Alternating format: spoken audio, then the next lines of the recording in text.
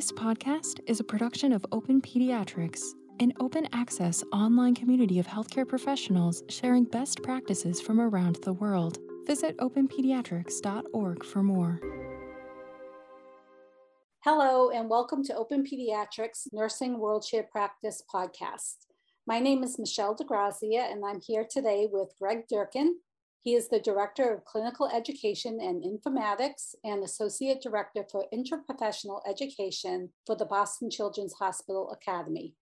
He'll be speaking to us today about finding professional joy. Welcome, Greg. Thanks. I'm really happy to be here with you today. So let's begin by talking about finding your joy. We hear a lot about this in popular culture, and I'm wondering if you can tell us about finding joy versus professional joy, and is this the same or different concept? Yeah, this is a great question. Let's start by dissecting those phrases. So what we hear in popular culture, magazines, television, etc., a lot of social media. I see this a lot on social media. And when people talk about need to find my joy, or that doesn't bring me joy, I see this a lot. Like, oh, I'm not doing this anymore because that doesn't bring me joy. And I want people to really think about that. Saying that I need to find my joy or I need to do things that bring me joy, those imply that joy is given to you and that it's an expectation. And I think that's not really how the world works. And that creates a disconnect in our personal life and our professional life. And so then we have to think about how to translate into professional work.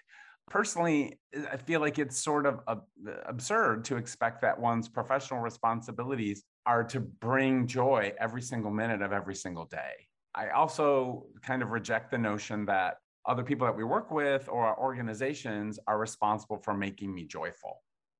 Certainly, people and organizations can influence that joy, for positive and for negative, but I don't think that we should be expecting other people and organizations to give us joy. So I wanted to start there by sort of really thinking about, is joy something you're entitled to, or is a joy a feeling state? And I think in the popular culture, when we hear people talk about bring you joy, it's really about a lovely dinner at a restaurant or a beautiful sunset. Like, these are all things that bring you joy. I'm not saying these are bad things, okay? I think these are different than professional joy. And professional joy is something else. And I wish we had another thing to call it besides professional joy, but that's what we call it. And to really help with this, I want to contrast the concept of joy with happiness. And I think of when people talk in their personal lives about things that bring them joy, they're really talking about happiness and what makes me happy, right? A hug, a nice word, a sunset, a vacation, a lovely dinner, whatever it is, right?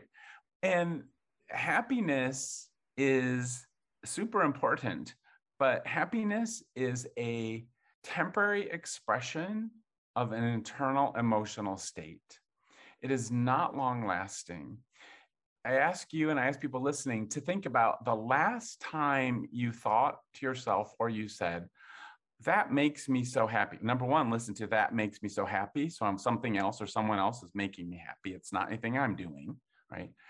And what was that? And I'm willing to bet the last time we said, oh, I'm so happy right now, or that makes me so happy, it was because somebody did something for you or gave something to you. And that can be even a sort of more ethereal thing, like you saw a beautiful sunset, right? You didn't really take that, but you saw it, right? And happiness then is a function of taking. Not in a selfish way. I don't mean that we're running around going greedy, greedy, greedy. It's mine, mine, mine, mine, mine. Like, that's not what I'm talking about, but it's a function of taking. Joy, quite the opposite, is associated with a function of giving.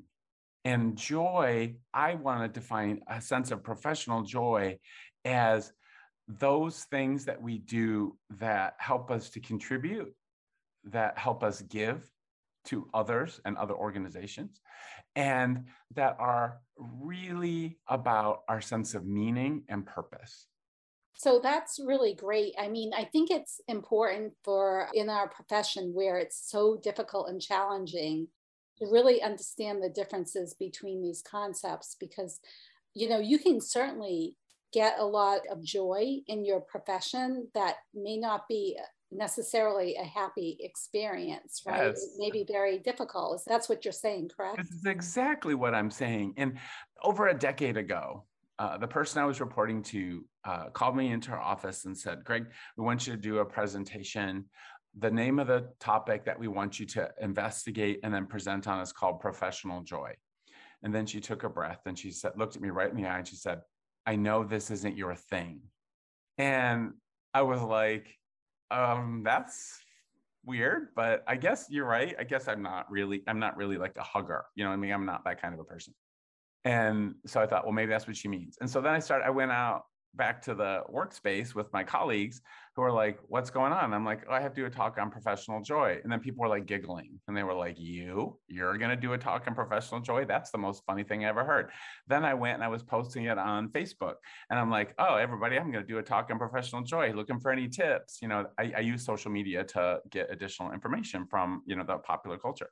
And people were like, why are you doing that? And Michelle, I started to get insulted because everybody thought this was so funny. And I kept thinking to myself, why is this so funny? And I realized after a lot of introspection and a lot of reflection and a lot of research about the concepts of joy and happiness, I realized that people were thinking of professional joy as an external expression of happiness. And it's the smiley face, and I can't wait to come into work. I'm dewy-eyed and ready to go, right? And this isn't me. That's not me. I don't walk around like that. This does not mean I'm unhappy. This does not mean I'm depressed. This does not mean I'm angry. I'm just not a spring in my step, particularly in the morning, because I'm not a morning person. I also noticed that in American culture, we are commanded to be happy. We are commanded to be happy every single minute of every single day. And if you are not happy, there's something wrong with you. And it almost always can be solved by buying something. Happiness has turned into this incredible marketing tool to get people to buy things. And I like to buy things. I'm a shopper, but I don't think this is how I should structure my life. I don't think I should structure my life around smiley, happy, you know, because I bought a new shirt. You know what I mean? I think what's better in the long run, and the literature backs me up on this, is to have a sense of meaning and purpose and release myself of that pressure of having to have this, you know, super giant smile with, you know, the white sparkly teeth when you say hello in the morning. I'm not saying I'm walking around like a crab, but I think aiming for where's my meaning? What is my purpose? What is my contribution? What is my connection to the society and to the world around me? And those are the things that are professional joy. And when you do that, when you are contributing, when you're giving and learning, you feel a sense of accomplishment, pride, satisfaction, and fulfillment. And when you listen to those words, accomplishment, pride, satisfaction, and fulfillment, nobody can give those to you, right? No one can give those to you. Those are about you and you. And if you feel those things, those are associated with meaning and purpose and professional joy. And people who have this meaning and purpose are more resilient, live longer, are more satisfied with their work. So we should be striving, obviously, to find the joy. Yeah. And I guess that gives a great segue into my next question, is if you can talk a little bit about what the obstacles might be to experiencing that joy. Yeah, there are obstacles all around us, right? There are obstacles in our work environments for some of us, right? Not all of us, but for some of us. I certainly have worked in other organizations where the culture was not positive, where punishment and fear ruled the organization, where there was unethical behavior, where there was distrust among colleagues, where the values of the organization were not aligned with mine. And I worked this organization I'm thinking of. I was in a different state, and I worked there for about a year and a half, and it affected me tremendously.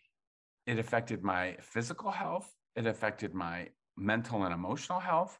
It affected my relationships with other people. And the entire time I was experiencing this, I felt powerless and stuck. Then there's also other obstacles outside of our work environments.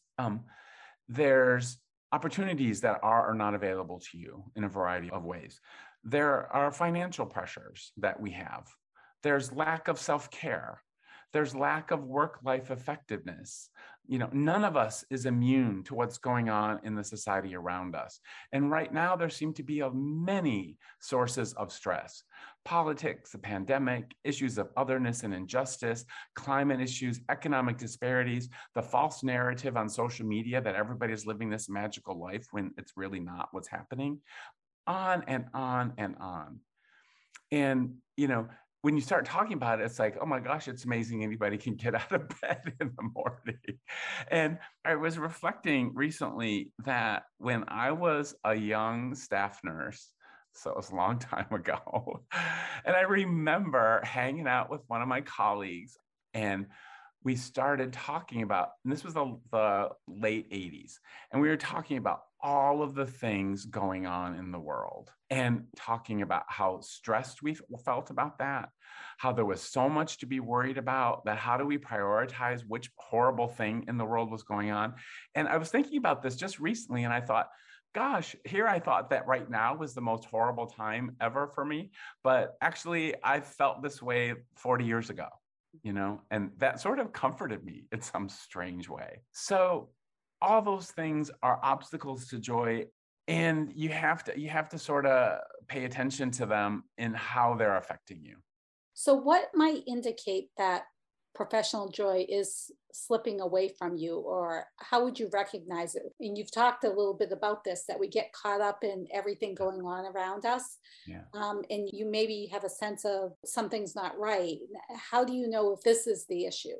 So the first part is you have to have some self-awareness, and not everybody's very good at that, right? I have found in just doing this presentation in various forms and various organizations for the last decade or so, that there are people, I call them the joyless people. There are joyless people in the audience, and this talk sort of snaps that. Like, I've actually had people come up to me after or email me after and say, you know what, I realized I was joyless and I had to make some changes. And, great, good for you. People who are feeling an absence of joy, they're not connecting with their meaning and purpose. Number one, they're overly focused on happiness. So if you're overly focused on everybody doing things for you to make you happier, this is a sign that you might be disassociating from professional joy.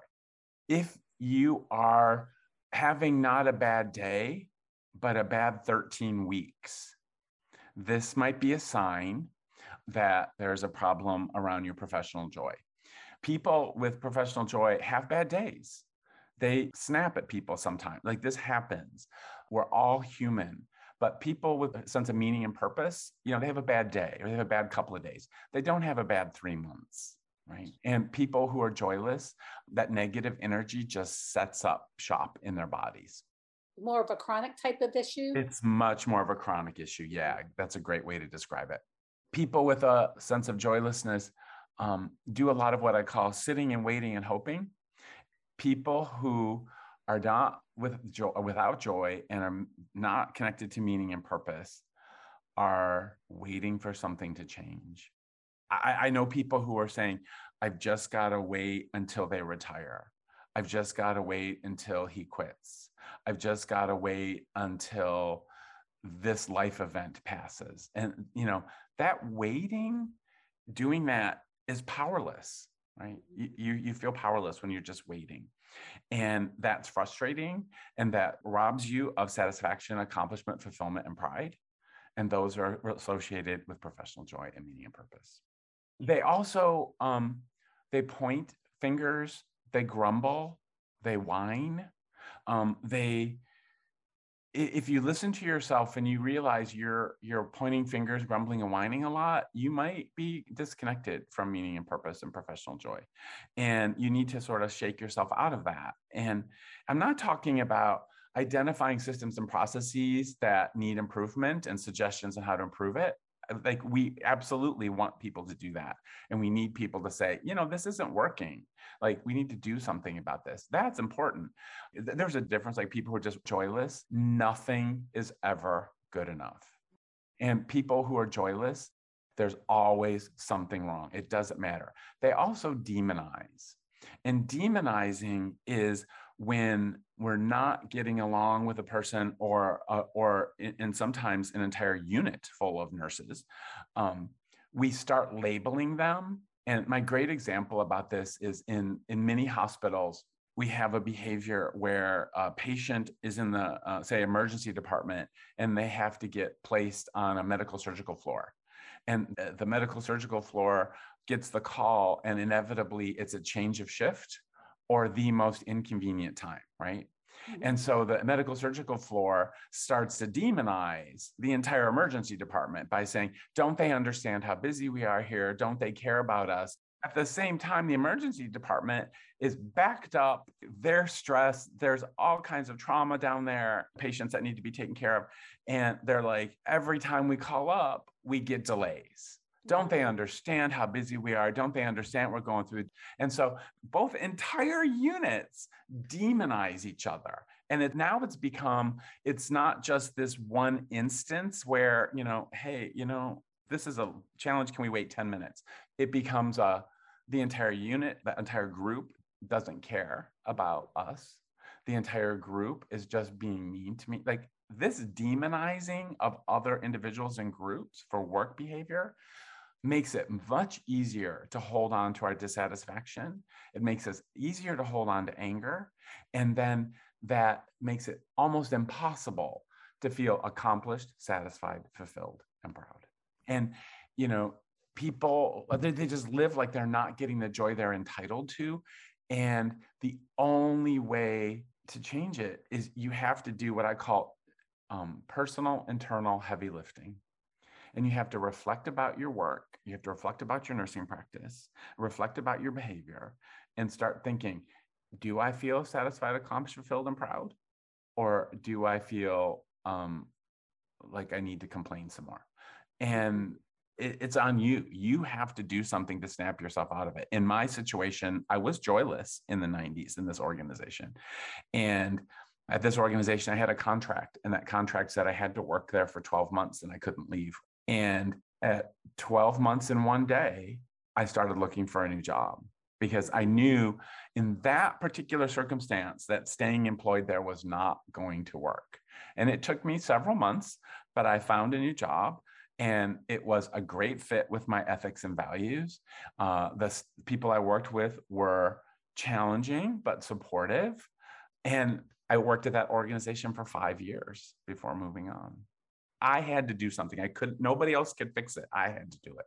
Right. So you took action. Some of the action, though, I imagine you could do in your own workplace to try to change culture, right? If it was amenable to that. Yeah. Oh, 100%, Michelle.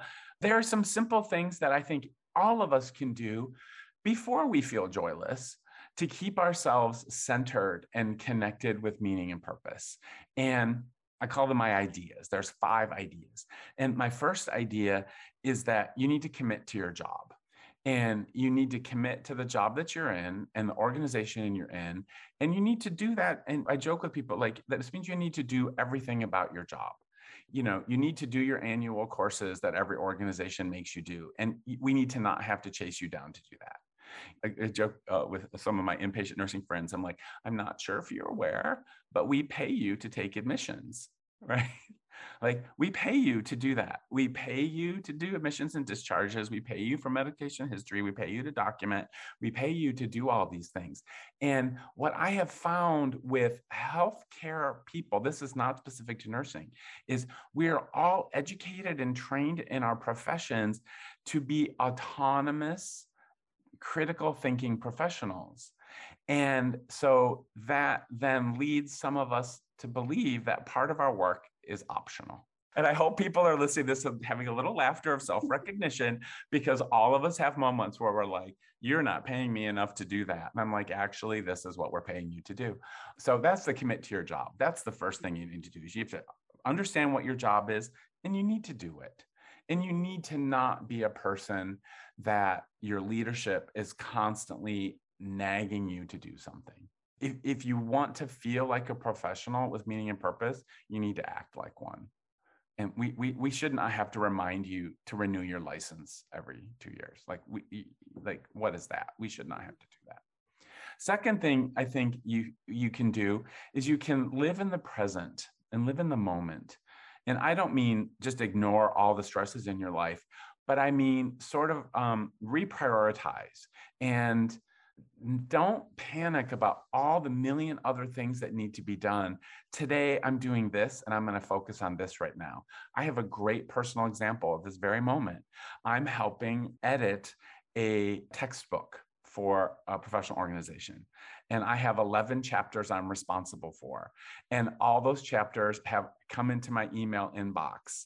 And I now have to read 11 chapters and edit them and send them back to the authors and do this whole process. And this is causing me angst, right? But I have to do a podcast right now. And so my focus is on doing this podcast and paying attention right here. And when I finish this, I will do some more work. And then this afternoon, I will start to read one chapter. I'm going to do one thing at a time, and I'm just going to plug away with it. It sounds so simple, but it's amazing to me how easy it is for us to fall into this. I have 4,000 things to do, and I've got to do them all at the same time. And I have 3 meetings right now, and I'm going to go to each one for 10 minutes. And it's like, no. We have to take our life back and say, I'm going to do this right now. I'm going to live in this moment. The third thing we need to do is we need to understand our value in our organizations. And what is the contribution we're making to clinical practice environment or our administrative practice department environment, depending on where you work? What is that contribution? How is it recognized? How do I recognize others? Am I really worthy of recognition, right? I mean, we all think that we're super amazing, but maybe that day we weren't so super. We all have to have these like, what is my value? My fourth idea is about taking care of yourself. Nurses minimize the need for self-care. We disrespect it. We don't encourage it among each other. We don't talk about it. And this is well documented in the literature, right? And I find that nurses, we are so busy taking care of everyone else that that's exhausting. And when I ask nurses, who's taking care of you? Almost always, Michelle, the answer is no one. I'm so glad you brought this up, because this goes to, taking a break during your workday, because, that does help you reinvigorate, right? To take Absolutely. care of others. So you really do need to take care of yourself. You absolutely do. And you need to take care of your body, but you also need to take care of your brain. We all have periods where we do routine work. Even though it might be a different patient, different family, different diagnosis, the work becomes a little routine. And routine work can be draining. So you need to do something to stimulate your brain. For me, it's editing these 11 book chapters, right? This is stimulating my brain. It's stressful, but I'm realizing what I'm contributing. I know I'm adding value. I know I'm respected for my contribution. These make me feel satisfied, accomplished, fulfilled, and proud, right? And I'm going to have my name on a book cover. So I'm going to feel proud. And that's stimulating my brain. But I also have to take care of my body. And so I have to rest. I have to sleep. In the middle of the winter, I started trying to do yoga, and I'm as graceful as a 3-legged gazelle, and I won't do it in front of anybody, but there I am with my online video. I'm not perfect. I got to do it too. So you've got to take care of yourself in all of those ways. And one of my favorite things that I think about a lot with clinical nurses in particular, who are like, I can't take a break. I can't go to lunch. I can't do anything. And here's my phrase, and I hope people don't get insulted, but just take it for the sense of humor. I mean it is, I was so busy being a martyr, I forgot I could ask for help, right? I've done it. I've been so busy thinking I'm the only one. Nobody else can do it. I have to do it. So I can't do this. I can't leave. I can't. And then I'm like, yeah, I forgot I could ask for help. There are people that you can ask for help. And then my last idea is called connect and engage. And this means don't just come to work and do your tasks. Get to know people that you work with. You don't have to be friends with everybody you work with, and you shouldn't expect yourself to be friends with everybody you work with. But I bet you there's a couple of people you really like. Get to know people, talk about some personal stuff, connect to your organization, pay attention to what's going on. Pay attention to what's going on in the nursing profession. There is all kinds of changes going on in nursing this very moment, from nurse practitioner practice acts across the country to the role of the academic educator, to the way the curriculum is changing for undergraduate pre-licensure nursing education.